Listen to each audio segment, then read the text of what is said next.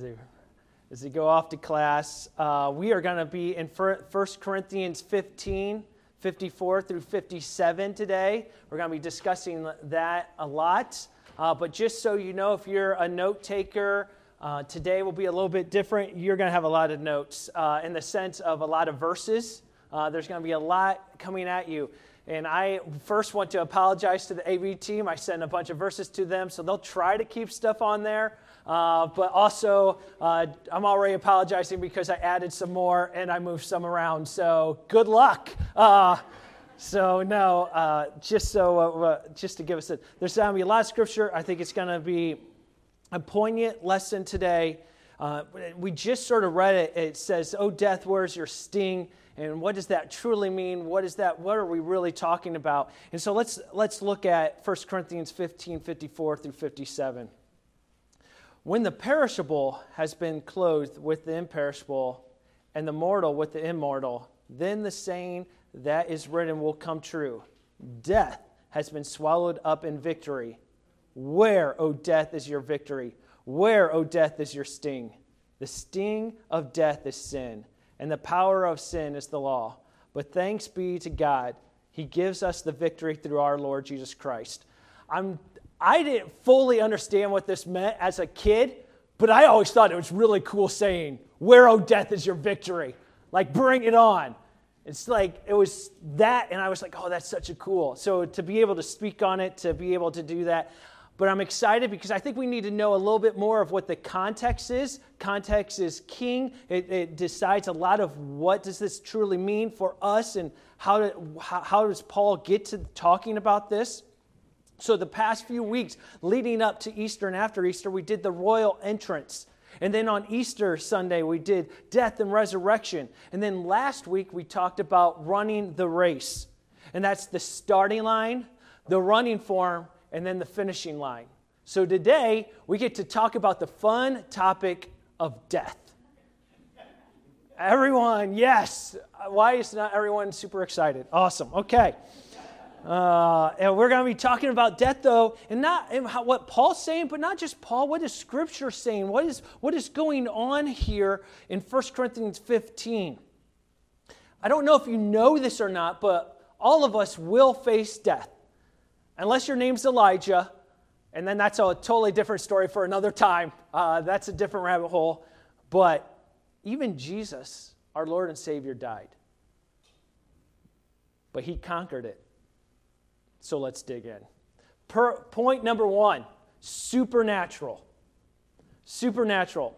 First, we need to know the setting and the thinking of the time. The Jewish people and also the Gentiles of that time, what they thought of non-humans. During that time, we really do have to look at what the Bible says about this, about the supernatural. What's really interesting is us as believers, we believe that Jesus died, literally died, and 3 days later rose again. But then when we start talking about other supernatural stuff in the Bible, we're like, that sounds weird. We got to actually look at it. What's it say? What's it talking about? So in that time, Gentiles and Greco thinkers, they believed that gods had bodies, okay? Not just spirit. They weren't just floating around, but they weren't just flesh and blood as well. An example would be like that of Aphrodite's, that of Zeus. You know, they had stuff. But what could also happen is their gods could be wounded. Correct? They could be wounded. They could be hurt. Israel, their gods also had bodies. Not just spirit, not flesh and blood, but their spirits could be embodied. And there's also this other thing going on here, and I want us to take a look at, and one of the first verses, Genesis 1:27 is, so God created man. He created them in the image of God. He created them male and female. So there's this image that is being represented. That is not a royal being. There's this human. We're in the image of God. There's this, humans are this flesh, blood from the earth. But there's something else. There's God, and then there's these divine beings going on here. Humans are in the image of God to represent God. there's also something else that would be happening here is God was really against idols. What would the other gods do? They would build idols. They would have wood pieces. They would have these so the other gods could rest there or be that way. And why was God so against those kind of thing? Is you can't make a wood piece of God. He made the image into humans. And so that's the image of God. And I just want us to get thinking this, that there's these different concepts here. So let's give some examples of what Scripture says about divine beings being embodied. There's a link of the angel of the Lord leading Israel through the Exodus. There's the transfiguration. So you're at transfiguration. Jesus is up on a mountain. And who shows up next to him? Moses and Elijah. They're there. They're there so much that Peter says this in Matthew 17:4, Lord, it is good for us to be here. Shocker. What a sight. This is a really cool moment. This is awesome for us to be here. If you wish, I will put up 3 shelters, one for you, one for Moses, and one for Elijah. He's seeing these men in the bright clouds. He's not seeing some vision. He is seeing these figures. And he's like, I need to build a shelter. We need to be here. We need to be here in this moment. He's actually seeing people that have died and are alive. Genesis 18:1-3 says this, the Lord appeared to him. He appeared to Abraham by the oaks of Mamre. As he sat at the door of his tent in the heat of the day, he lifted up his eyes and looked, and behold, 3 men were standing in front of him. When he saw them, he ran from the tent door to meet them and bowed himself to the earth and said, O Lord, if I have found favor in your sight, do not pass by my servant. If we skip to verse 22, it then says, and he stood by them under the tree while they ate. These are embodied supernatural instances in the Scripture. Another big one that happens is Ezekiel 1:23-28. I'll skip down a little bit. The first part of 22 is talking about the cherubim and the figures of a man. And so what is happening here, then we'll skip down to verse 25. It says, then there came a voice from above the vault over the heads as they stood with lowered wings. Above the vault over their heads was what looked like a throne of the lapis lazuli, which is a wisdom stone. It's a blue hue. It's a beautiful thing. But this is what I want us to look at. And high above on the throne was a figure like that of a man. I saw that from what appeared to be his waist up, he looked like glowing metal, as if full of fire, and that from there down he looked like fire. The brilliant light surrounded him, like the appearance of a rainbow in the clouds on a rainy day. So was the radiance around him. This was the appearance of the likeness of the glory of the Lord. When I saw it, I fell face down, and I heard the voice of the one speaking. I just want us to get a little bit of those sayings in our brain from the Old Testament of what's happening. The appearance of the likeness of glory of the Lord. High above the throne was a figure like that of a man. You're starting to see that there's this supernatural world where when angels can take embodiment, when other people have died, like Moses and Elijah, there's this embodiment that is happening. So when we get to where we're at in 1 Corinthians 15, you're going to understand these people knew what was happening, what was going on. But this leads to our next point. It says, what about our bodies? We know there's this supernatural world, but what about our bodies? Because that's what's being asked here. To get to the point, Paul is going to answer this question. What is the nature of the resurrected bodies? Because that's the question here. In 1 Corinthians 15:35, leading up to where we'll be, death is conquered. It says, but someone will say, how are the dead raised up? And with what body do they come?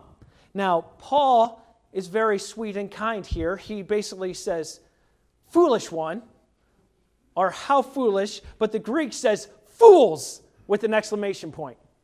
Fools. Because what I think is happening is Paul says sometimes we get distracted of what the main focus is. We get distracted of the main point, which Paul will answer, but Paul's going to even answer this question. Paul is going to answer the questionnaires. He says this, in verse 36 through 37, you foolish person, what you sow does not come from life unless it dies. And what you sow is not the body that is to be, but a bare kernel, perhaps of wheat or of some other grain.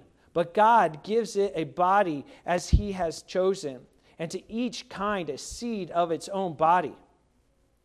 Guzik puts it this way. He goes, Paul is saying that our bodies are like seeds which grow into resurrected bodies. When we bury the body of a believer, you are sowing a seed that will come out of the earth at resurrection as a resurrected body. Spurgeon puts it like this. Spurgeon says this, truly it is never a pleasant sound that rattle on the clay upon a coffin lid. Earth to earth, dust to dust, dust to dust, ashes to ashes, nor to the farmer, for its own sake, would it be a very pleasant thing to put his grain in the dull, cold earth. Yet, I troll, no farmer ever weeps when he sows his seed. It's a great example. I don't think it's always fun planting flowers. My dad loves it. It annoys me. Because when I was a kid, we had to go out and help him plant. I didn't like going out there and helping plant. I'd rather play ball. I'd rather push my brothers around. Do anything except put the seed in. But I'll tell you, when it came up, I was there first in line to eat. I was there for the raspberries. I was there because now it's produced. At death, we go into the ground, dust to dust. But at resurrection, new life, beauty. Paul continues to talk about different bodies in the reading leading back up. So he talks about, in the next couple of verses, the flesh of men, the flesh of animals, birds, fish, sensual beings, and those that. But we get to verse 40. This is what he says, and this is why I was using those past verses. In verse 40, he said this: there are heavenly bodies and there are earthly bodies, but the glory of the heavenly is of one kind, and the glory of the earthly is of another. There is one glory of the sun, and another glory of the moon, and another glory of the stars, for stars differ from stars in glory. It's a lot of inglories there. Probably pulling back to explain something. God created each one with its own glory and its right environment and position. So when it talks about glory, it's in the right position. The sun is in its right spot, correct? The moon is in its right spot. The earth is in its right spot. If we were at different axes, 2 degrees or whatever, we wouldn't be existing here. Things are put in its right perspective and glory. Just like right now, our present bodies are perfect in a stage for this environment, where we're at right now, in our time on this earth. And our resurrected bodies will be adapted for the environment of eternity in heaven. As we continue on, this is continued by Paul discussing in verse 47 through 49 the 2 different Adams.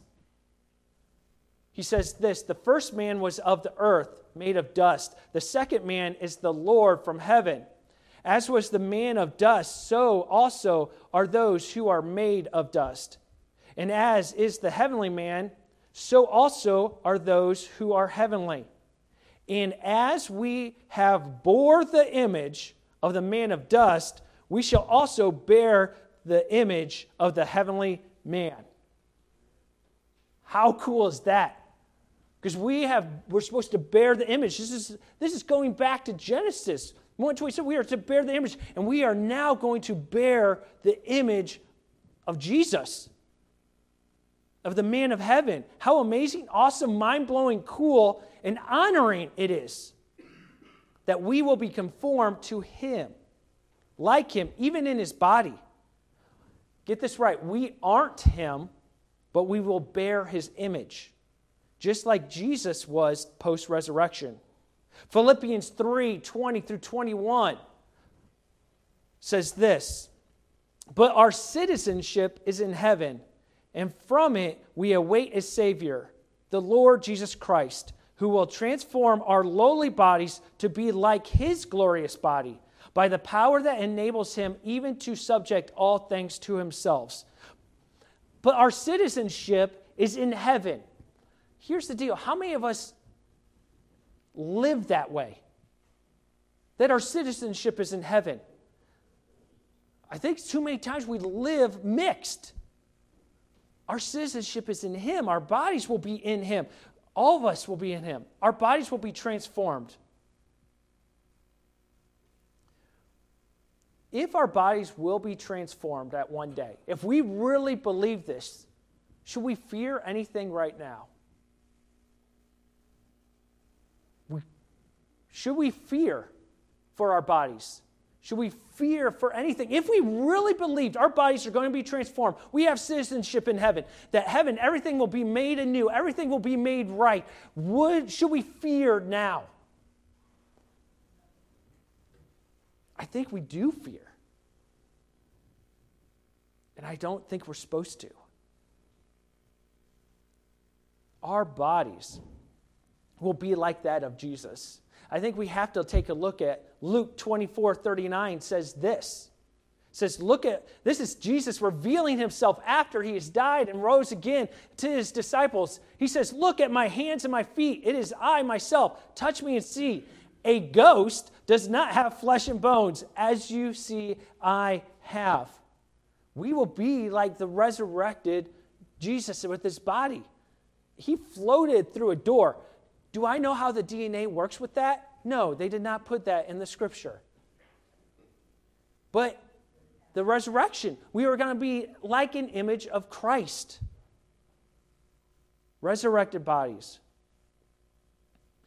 But for this to happen, Jesus had to die. And this leads to where we're at. Point number 3, death is defeated.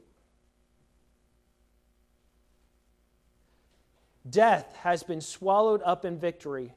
Where, O death, is your victory? Where, O death, is your sting? As I was digging into this, I saw Sigmund Freud wrote a comment in a commentary, and he said this. He says, "And finally, there is a painful riddle of death for which no remedy at all has yet been found, nor probably ever will be." It's quite different than what Paul just says, "Oh, death, where is your victory? Oh, death, where is your sting?" There is quite a different contrast. Death is swallowed up. A resurrected body, your resurrected body will not go in an old, used corpse. It is in a new order of life that will never die again. Death has been defeated. Paul is basically mocking death. Because of Jesus' death, you have lost your power. None of you have ever been mocked, have you? Okay, this is another sports story, but it's not really play sports. It's basically a little bit of mockery. We played at Leo High School, ACAC. We used to play the tournament every December. We would play at Memorial Coliseum. We'd have the tournament there. Well, my senior year, we're playing in the tournament, and we're playing against, Brad Boyles. Playing. They led most of the game. We were supposed to win. They led most of the game. And then at the end of the game, though, we pulled up. We got up by 8 and about 30 seconds left, and they didn't foul. Okay? So we're going to win. And so I'm at half court, dribbling. Yeah, got a big smile on my face, like, yeah, we won. He played a lot better than I did. I'm just sort of like letting everyone, hey, we're the winning team. I didn't find out about this afterwards, but then after the game, I guess they were pretty upset in the locker room. They were slamming some lockers, and one of the guys said, yeah, I can't stand the one guy at half court smiling, that joker. So, come back. I don't know about this. Come back, I find out I have a college roommate that's friends with Brad. And so I'm going to be this guy's roommate. And I'm like, of course, this was weird. I get a call. This is how my college life happened. I get it. Oh, this is going to be my roommate, Josh Zerker. I think I know him. But his address is 666 West Main Street. I got a little scared. I was like, maybe, what are you doing, God? So I decided to call him. I call him. He goes, this is literally the first time our conversation happened. I'm just like, hey, is this Josh Zerker? He goes, yeah, hold on one second. I just electrocuted myself. It's like, who is this guy? What is happening? I guess he was down in the basement with like a foot of water changing a light bulb. Those are my friends. So let's get back to the story. He finds out I'm his roommate. Well, he knew the story, so he calls Brad. He calls all his buddies. He goes, you're never going to guess who I'm roommates with. The Joker. So for the first 2 years of college, I was called the Joker. Even though I loved Batman and Superman, I was the enemy.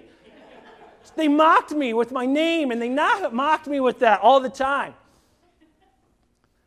This is a little bit different mockery. This is calling straight out. Death, where's your sting? Because you have none anymore. It's over. It's done. Death is defeated.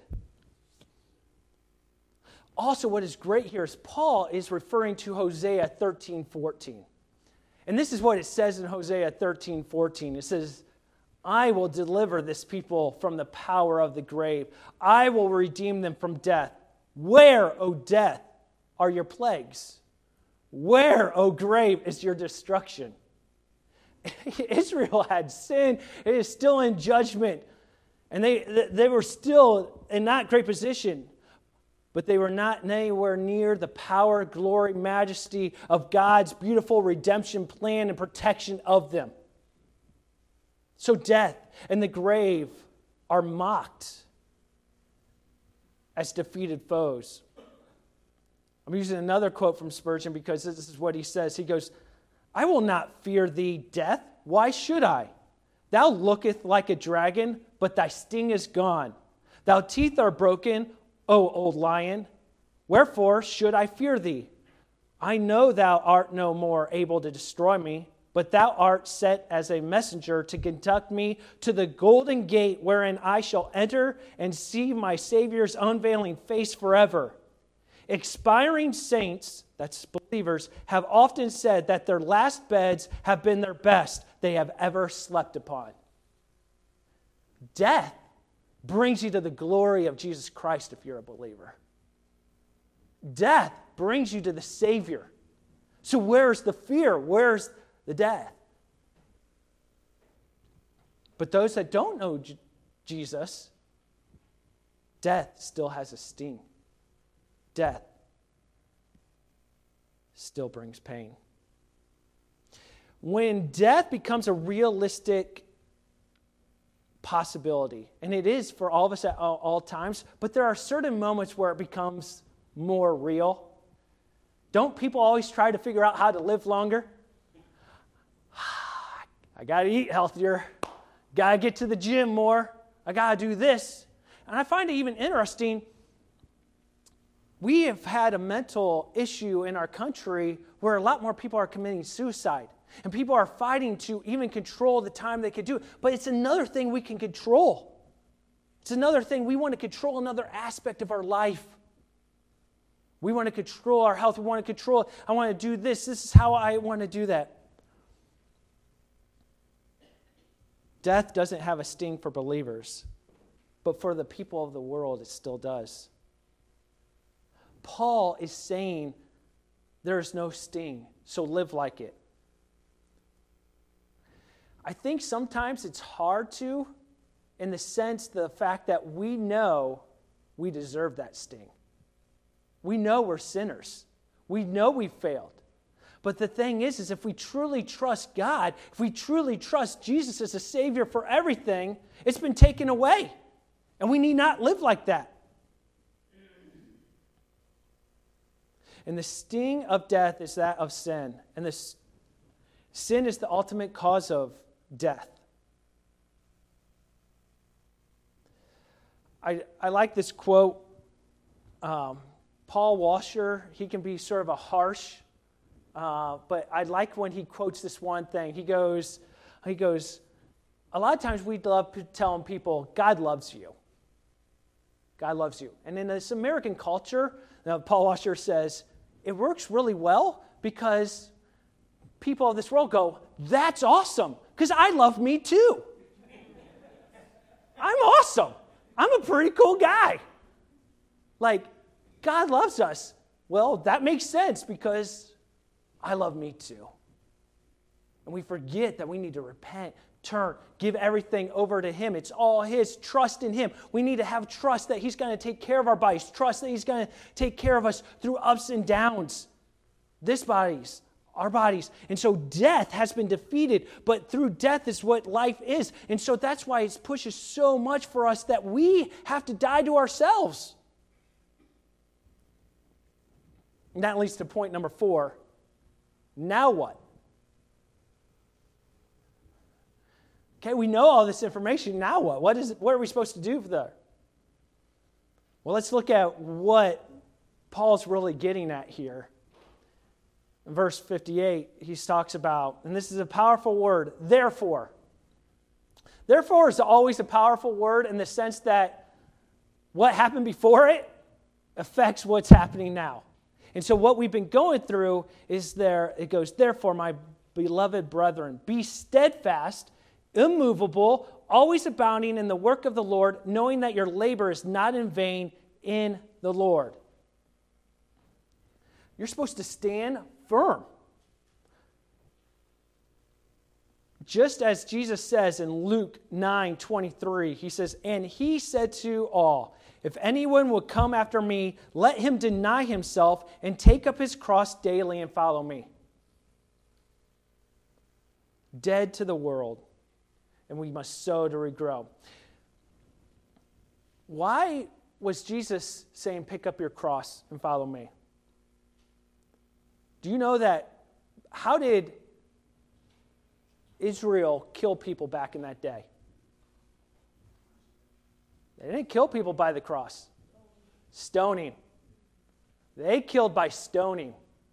Okay? Why is Jesus using the cross here? He's using it because it is exactly what he went through of total death, total giving up. It was total vulnerability. It was everything. To carry your cross. To be humiliated. To be able to carry it. Do you carry the cross? Do you stand firm? Because we know there's eternal life through Jesus Christ. Are you shaken? Are you unshaken?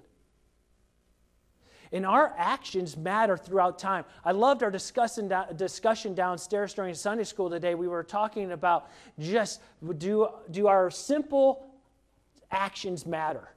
And they could ripple throughout time. Doug told a story of one person just about it at the church being able to say, hey, you only found one person to find Christ. Like, that's not enough. Well, that person went on to minister all throughout Africa. Like, does Jesus not go after the one lost sheep? He goes after the one. I think we have to start looking at, do we carry the cross? Do our actions matter throughout time? We have to be steadfast. We have to be immovable. 2 Corinthians 5:17 says this, "Therefore, if anyone is in Christ, he is a new creation. The old has passed away. Behold, the new has come." If you are in Christ, you are dead to yourself. We've been talking about death a lot. If you are in Christ, you are dead to yourself. Are you dead to yourself? The old has passed away. Behold, the new has come. This leads also to Romans 6, 3 through 5. Because I think this affects what Paul says as well. "Do you not know that all of us who have been baptized into Jesus Christ were baptized into his death?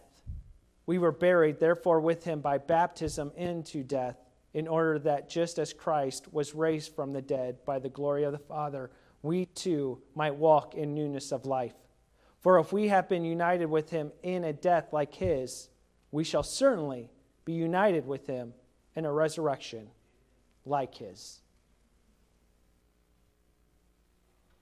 I know that it's not a fun topic. It's not like one where I can play a bunch of videos of things dying and like it's not. But I want us to know that we are dead to ourselves. If we are in Christ, we are baptized in Christ, but we are alive with him. We are alive in him. Jesus, just like Jesus was embodied post-resurrection, we too will be just like him, in the image of him. Dr. Heiser says it's flesh transcendent, our flesh made superior, because no one's come up with really a good word for it, what it really is. But I think that we do have to look at ourselves in a couple aspects of how we look at it. I want you to look at your future. I want you to be steadfast. I want you to know that death has no victory. And I want you to know that he lives through you. Don't get me wrong. Death hurts on this side. We've lost loved ones, haven't we? We've lost hurt ones. We've been there. We've cried. We've wept. We know people about that. And I get that.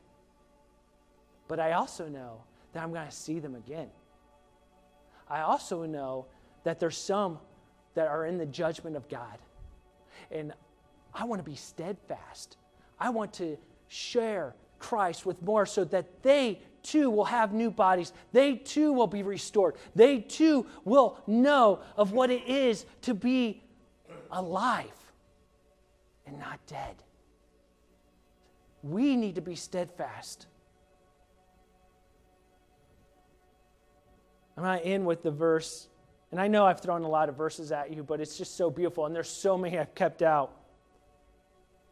But John 12, 23 through 25 says this, Jesus replied to them, "The hour has come for the Son of Man to be glorified.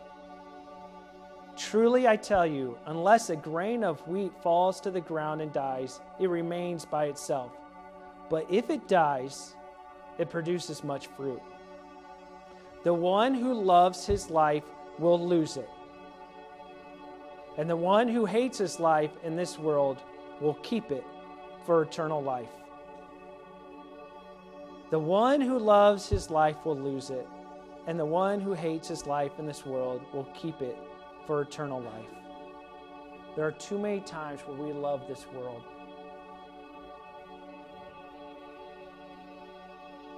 It's too many times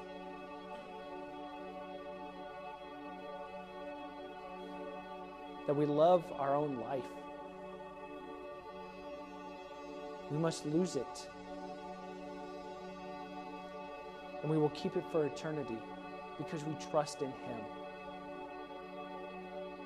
Are you steadfast? Do you live as if death has no victory? Do you live knowing that death has no victory. Because I guarantee you, Stephen, when Paul and those are killing him, he lived it. I see Jesus at the right hand of God. Do you not think Paul lived with that for the rest of his life? That he knew? That he knew. But Stephen was willing to give up his body. Stephen played a part into Paul reaching throughout the world and time. So many of us would have looked back and been like, why wasn't Stephen the one that did it? Stephen gave up his life for the gospel, for the word, for the truth. And his life, right now, when he died, he was with the Savior. He was good. And what we thought was bad, God used for good. And then Paul was affected by that the rest of his ministry. And Paul went out. Are you willing to? Everyone wants to be like, oh, I want to be this great pastor. I want to be this great, I want to be known. I want to write books. I want to do this. Do you want to be Stephen? Do you want to be Paul? Those are more legit questions. And there are questions sometimes I say, I'd rather have a book. But I want to bow my knee to him. And if doing that, it might be one day being a Stephen. Being something where death has no sting. Let's pray. Dear Heavenly Father, I just pray right now that we all deal with death. All of us have dealt it on multiple sides. And I pray that you right now show up with people. I don't know what people are going through. Maybe they've lost a loved one recently or they've gone through in some different area. I just pray that you give them peace. You give them understanding. You give them protection. You give them steadfastness. You give them love. You give them endurance. And may us right now, may we share the love of your life and love of your cross, death, resurrection to others so that they can also see it.